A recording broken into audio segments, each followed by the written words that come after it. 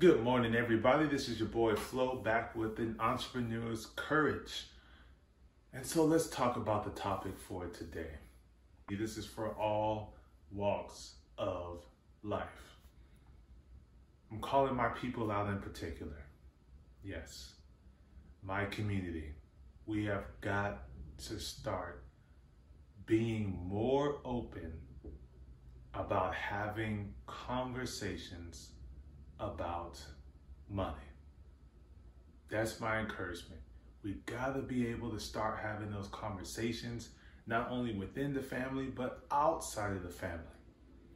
You have your own money story. Everyone has their own money story, how they grew up, seeing how their parents used this or used that or not.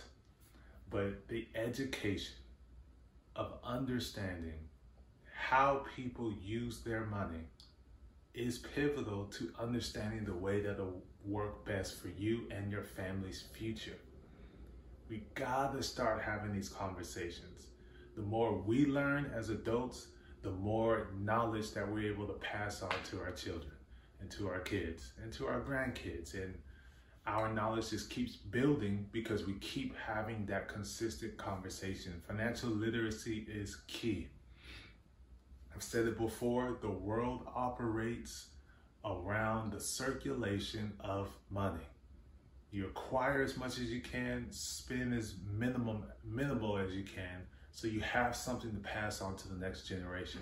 There are thousands upon thousands of different ways to do it, but making sure that you're putting yourself in a position to be in those conversations, spark those conversations, have those conversations is pivotal. We all know 2 + 2 = 4, but there are different ways to get to 4. You can multiply. And that's what we want to do. We want to multiply the money that we are earning, the money that we're receiving, the profits that we're receiving, the stashes of money in our 401ks, and in our annuities, and our IRAs, and our Roth IRAs, and our SEP IRAs, just different vehicles that will help your money grow. You gotta know, you gotta have these conversations. If you're not willing to have them, you're stuck in your own way, and you may get to 500,000 in the time that you wanted. But if you would have just had that conversation with someone else who may be experienced or have some knowledge from an experienced individual, by the time your end goal is you have 1.5 million instead of 500,000. So having that conversation, putting yourself in a position to hear other people's mindset, other people's thoughts on how they accumulate wealth, how to grow your wealth is pivotal. So you might have a financial coach, you might have a financial advisor, you might have a daily money manager, you may go to your bank, or you may do your own stocks and trading and things of that nature, but make sure you're consistently growing your knowledge in the world of finance, because if you are literate, it's going to put you in the best position to achieve all of your goals, but also make it easier for your next generation and for your family to have a better standing than what you had. That's my encouragement for today.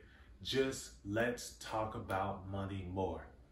Let's talk about it more. Stop being so afraid. Stop having this ideology that money, religion, and politics, those are the 3 things we just can't talk about, but everything else we can. No, have those conversations. You gotta have those conversations.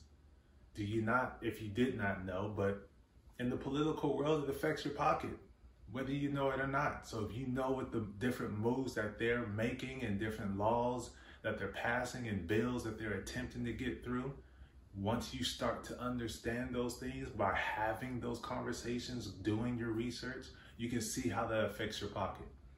Why milk may have gone up, why gas keeps going up.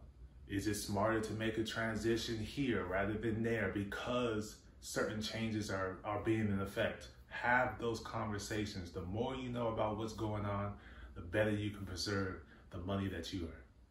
That's my encouragement for today. Let's talk about it. Let's be about it. Let's learn more about it. And let's all become more financially literate. Well, thank you for joining an Entrepreneur's Courage. Until the next time, I'll see you. Peace.